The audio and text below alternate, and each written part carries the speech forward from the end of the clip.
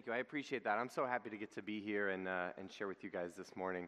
I do have a question that I want to start off with, and it was something I was thinking about a little bit, is what is the second most important day in the history of the spread of the gospel and Christianity? There's a lot of different answers to that. I don't know that there's one absolute definite right answer. Some people I've talked to would say the conversion of Saul to Paul and the work that he did in the church, so that day was really important. Some people might say the Pentecost, where the Holy Spirit came and came onto Peter, and then they shared with the crowd, and 3,000 people were added to their number that day. And there are other people who might think a little wider and go, maybe the printing press, the invention of the printing press, the most important invention in human history, people being able to read the Bible in their own language, that being super impactful and huge. And those are all fantastic answers, but they don't really serve the point of my sermon, so they're not my answer. My answer is found in Acts 7 and 8. And this is the stoning of Stephen, actually. Stephen is speaking before the Sanhedrin. He's making an appeal for the gospel, trying to speak through the Old Testament, how it points to Jesus, and trying to use that to share with them.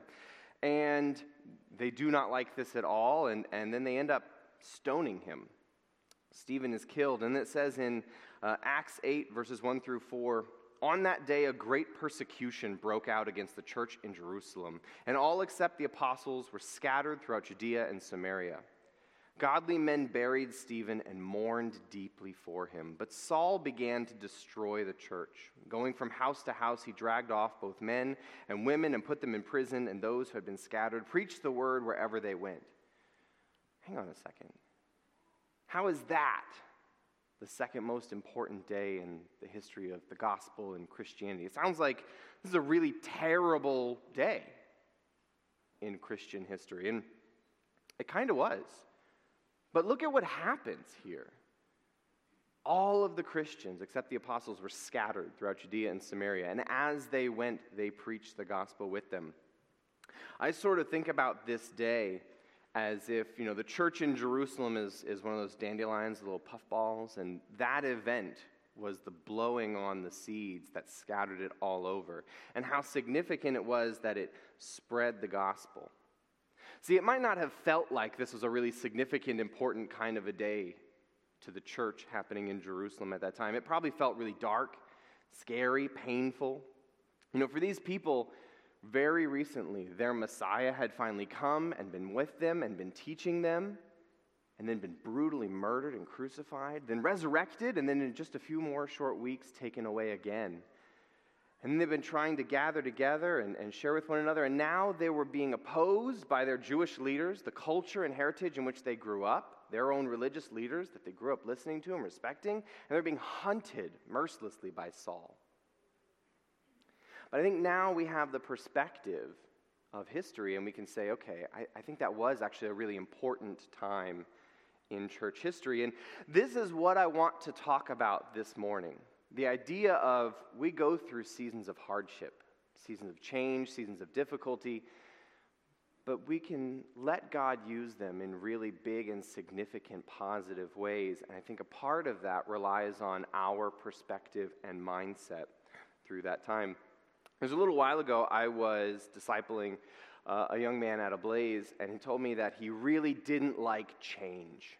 I don't like when life changes. I want things to go back to how they used to be, and my friendships with people are different. People I know they're dating, they're getting married, and that's changing. I'm trying to find out a job. I just wish things could go back to how they used to be, and it's tough. Unfortunately, that's not how life works. Life is always moving forward. Relationships are always going to change. Good things are going to happen. Bad things are going to happen. People are going to get sick. People are going to die. People are going to get married. People are going to move. People are going to have new jobs. Life is always changing and adapting. And at a Blaze, we have a really close relationship with that. We are primarily a college church, and so we have 13 Sundays in the fall semester, and then students are gone for a month, and then we have about 13 Sundays in the spring semester, and then they're gone for about 3 months. So we have 26 Sundays a year. So we know that as soon as that first Sunday happens, we are on the clock. And then we have people for 3 to 6 years usually, and they'll graduate, maybe they'll stick around for a little while, but people very often move, leave, transfer, get jobs elsewhere, get married, go other places. So we know that from the first day we see somebody, we are on a clock with them because things are going to change. And so we have to think through that. It would be really easy to have these relationships with people, disciple these people, train these people.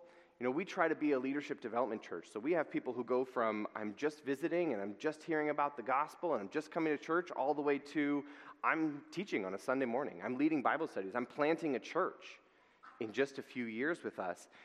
And it would be really easy for me to get bummed out about some dear, dear friends moving and leaving. Happens all the time. Really close friends ending up going somewhere else, leaving. And I'll be honest, sometimes it is really tough. It's really tough. One of the things that I've had to do is shift my mindset a little bit to realize I'm not losing those people. They're not around all the time. I don't see them every day. But we live in a pretty technologically generous era where we can still be really close to those people. And it creates space in both my life relationally and in the life of Ablaze as a ministry for new people to come in. For new people to come in. And so if we had never had those people leave, there might not have been space for new people to step in. And so rather than view it as a loss of somebody else, I can choose to view it as gaining these other opportunities. And I think that mindset shift is really important to us. We can take the same events and view them through a different lens, and it'll completely flip it and change our perspective. I want to look at the life of Daniel for just a second here. The Israelites are in captivity again, this time not in Egypt like in Exodus, but in Babylon. And Daniel, through being a man of God, has earned favor in the king's eyes. The other advisors to the king are really jealous of him, so they try to get Daniel in trouble. So they pass a decree through the king that says, nobody can worship or pray to, nobody can pray to any other god or human being other than the king for 30 days. So how does Daniel respond to this? This is very clearly a difficult situation. His form of prayer, his expression of relationship with God has been outlawed in his country, in which he is a captive, a prisoner. There's a lot of different ways Daniel could have responded. I kind of think through that. Maybe, for me, I might have just said, I can pray internally. I'm 1 Thessalonians, I'm kind of praying continuously. I don't have to make a big deal out of it. I could just kind of low-key fly under the radar. Nobody has to know that I'm praying. I don't have to make a big deal out of it.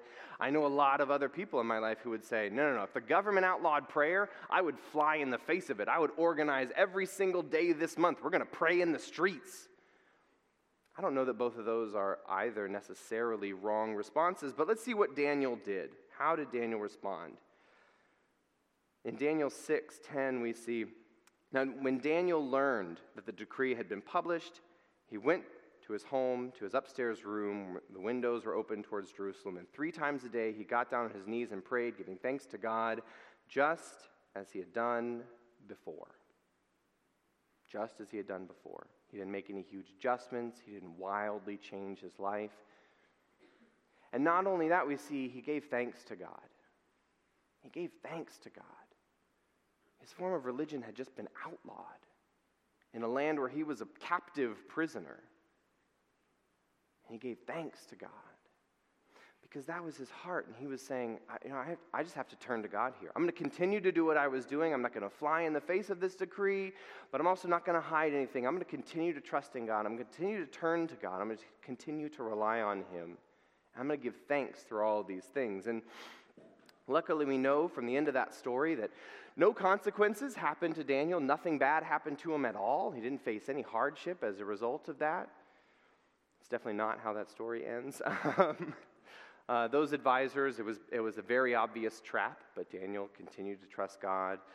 They ended up throwing him in the lion's den, much to the king's dismay. He didn't want that to happen. He did everything he could to avert it, but the decree couldn't be subverted, and he was thrown into the lion's den, but God protected Daniel. Now, here's the problem, though. Not always, as we go through circumstances in life like that, and we trust God and we turn to him, will he keep anything bad happening to us? There are going to be times when you trust God, you turn to God, and terrible things will happen. Loved ones are still going to die. bad things are going to happen to us. And the mindset here is significant.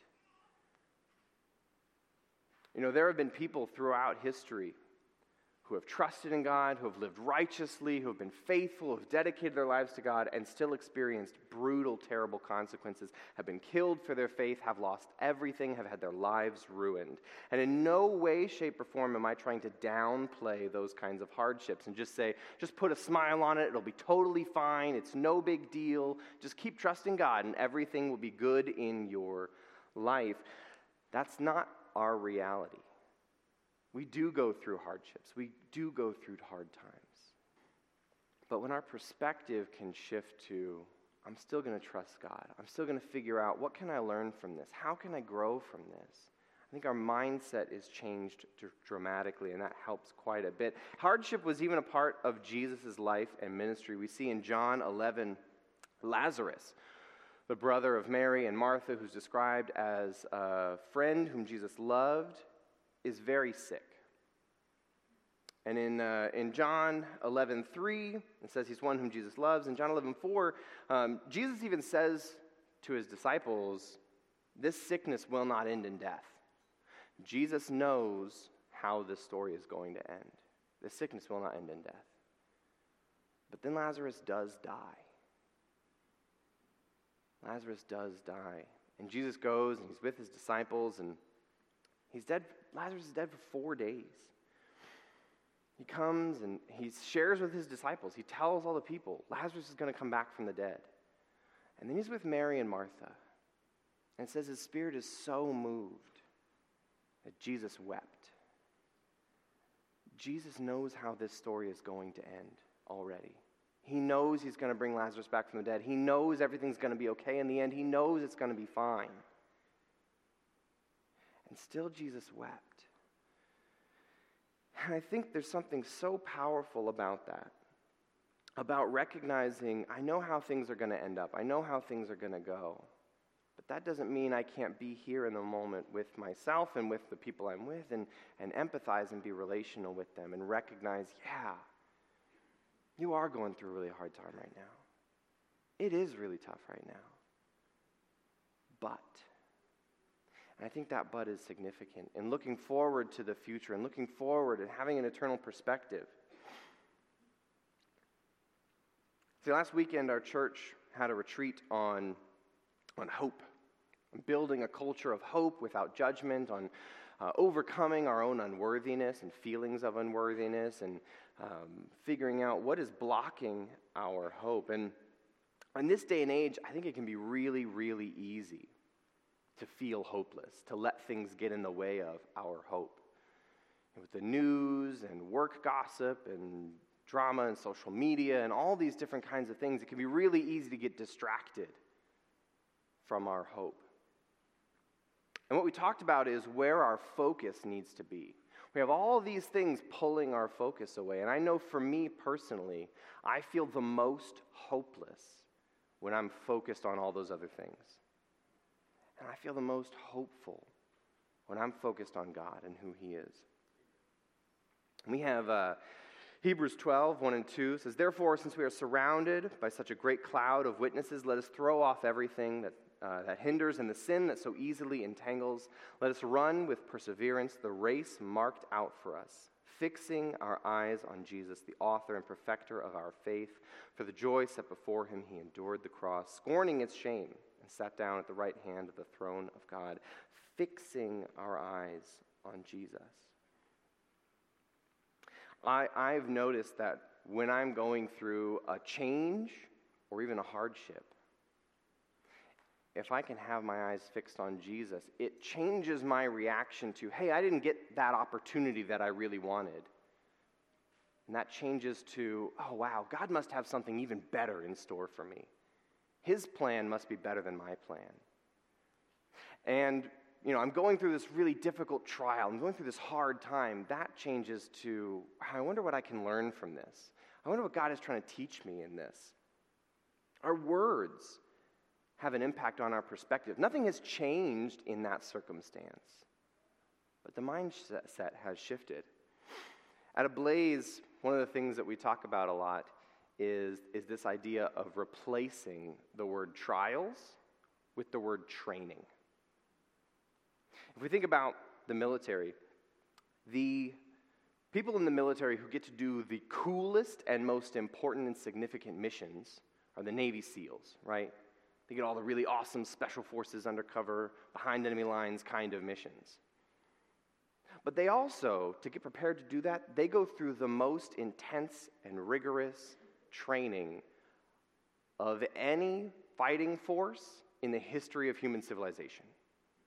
And at Ablaze, we try to think about, okay, if you want to be a Navy SEAL kind of Christian, if you want to have a huge impact for the kingdom, if you want to do the coolest missions for the kingdom, then you have to be willing to go through the most intense training.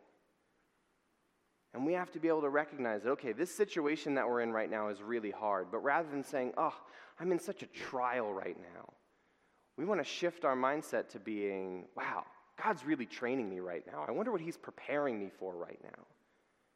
Look at all the lessons that I can learn from how difficult this is. Man, I'm going through this really tough time. I guess God is trying to teach me patience or humility or kindness to people who are really hard to be kind to. That's an important lesson that we have to be able to learn. Here's the other reality.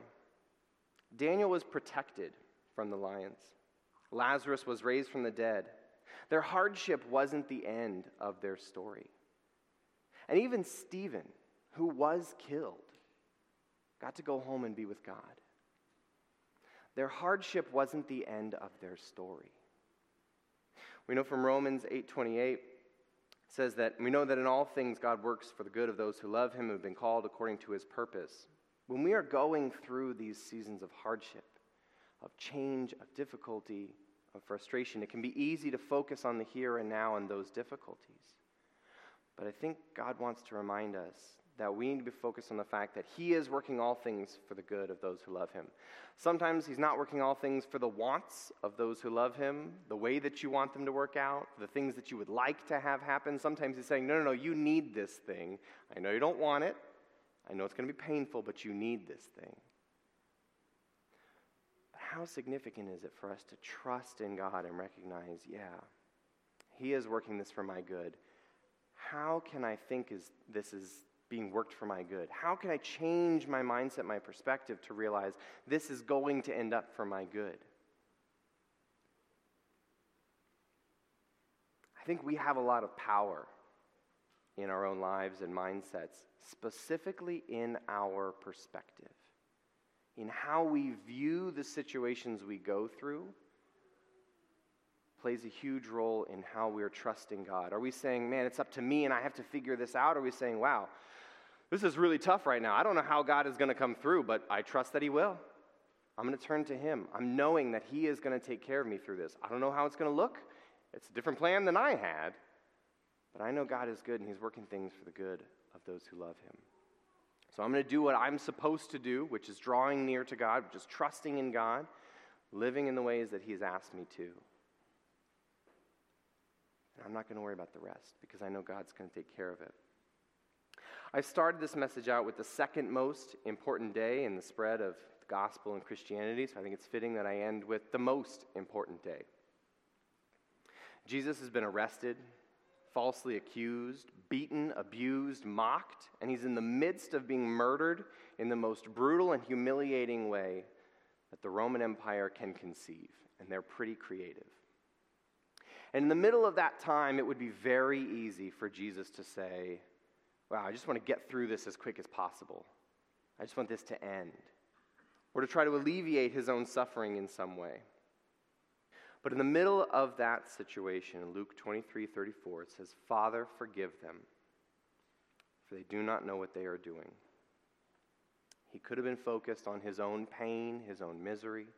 He could have been focused on getting out of that situation. But instead, he chooses to focus eternally. He chooses to focus on the hearts of those who are being impacted by what they're doing right now, because they don't even know what they're doing. Father, forgive them. That's what he asks for these people who are in the midst of murdering him. He has a bigger picture that he's thinking about in this situation. He's thinking about this in the context of eternity, from the context of what does God want, and for the context of what is good for other people. He's not focused on himself. And I know that I have an enormous amount to grow in this area, and this is the example that I turn to change my mindset and my heart to be focused on what is eternal, what does God want from this situation, how can I focus on the things he is trying to teach me rather than the things that I want, rather than the things that I would prefer. What is God's perspective? What is his heart in this situation? Let's pray. God, we thank you so much for difficulties, for trials, for training. Lord, we know these times are hard, but you want to do something cool with them in our lives. You want to help us grow in different areas. You want to challenge us where we need to be challenged, and use difficult situations to do that. I pray that we would be able to have a focus on you in those times. That rather than getting distracted by all the issues that come up or by the different hardships that we experience, that we would instead draw close to you. God, sometimes it's really easy to get distracted by things and have our hope distracted and blocked and stolen from us, but Lord, our hope is in you. I pray that in those times of difficulty and hardship, or even just change, new things, in all those times we'd be drawn closer to you, God. Have your perspective, have your heart, that you would teach us how to grow closer to you as a result. In your name we pray. Amen.